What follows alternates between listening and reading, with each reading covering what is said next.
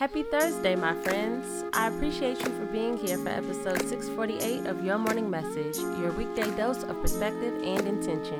I'm Bree Stories. Let's get into it.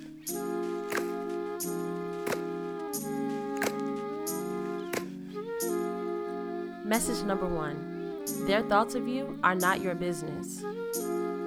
At all. None of your concern.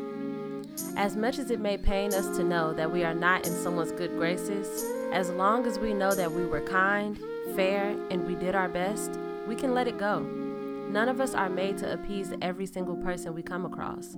Let them have the freedom of not liking you, and you keep your freedom of aligning yourself with those who do.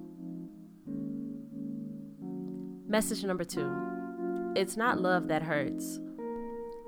Now, I won't get into why this is on my mind, but I do think it's worth reminding us all.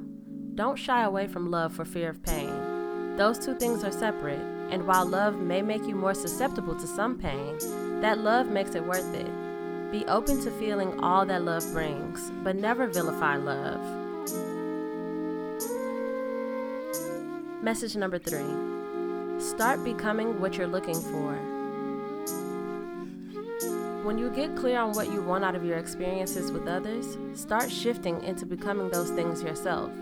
Don't wait for someone to bring the qualities you desire when you can experience them now. And if you do, you may find that you attract those very things to you even quicker.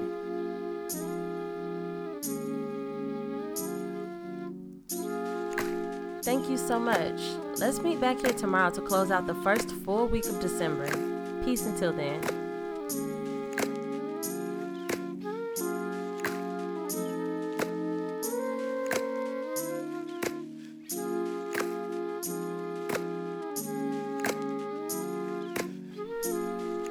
Your Morning Message is written, produced, hosted, and edited by me, Bree Stories. Follow me on Instagram at Bree.stories and on Twitter at Bree_stories. Music by Kenneth Leffridge. Follow him on Instagram at Kenzino91. That's KENZINHO91. Thank you.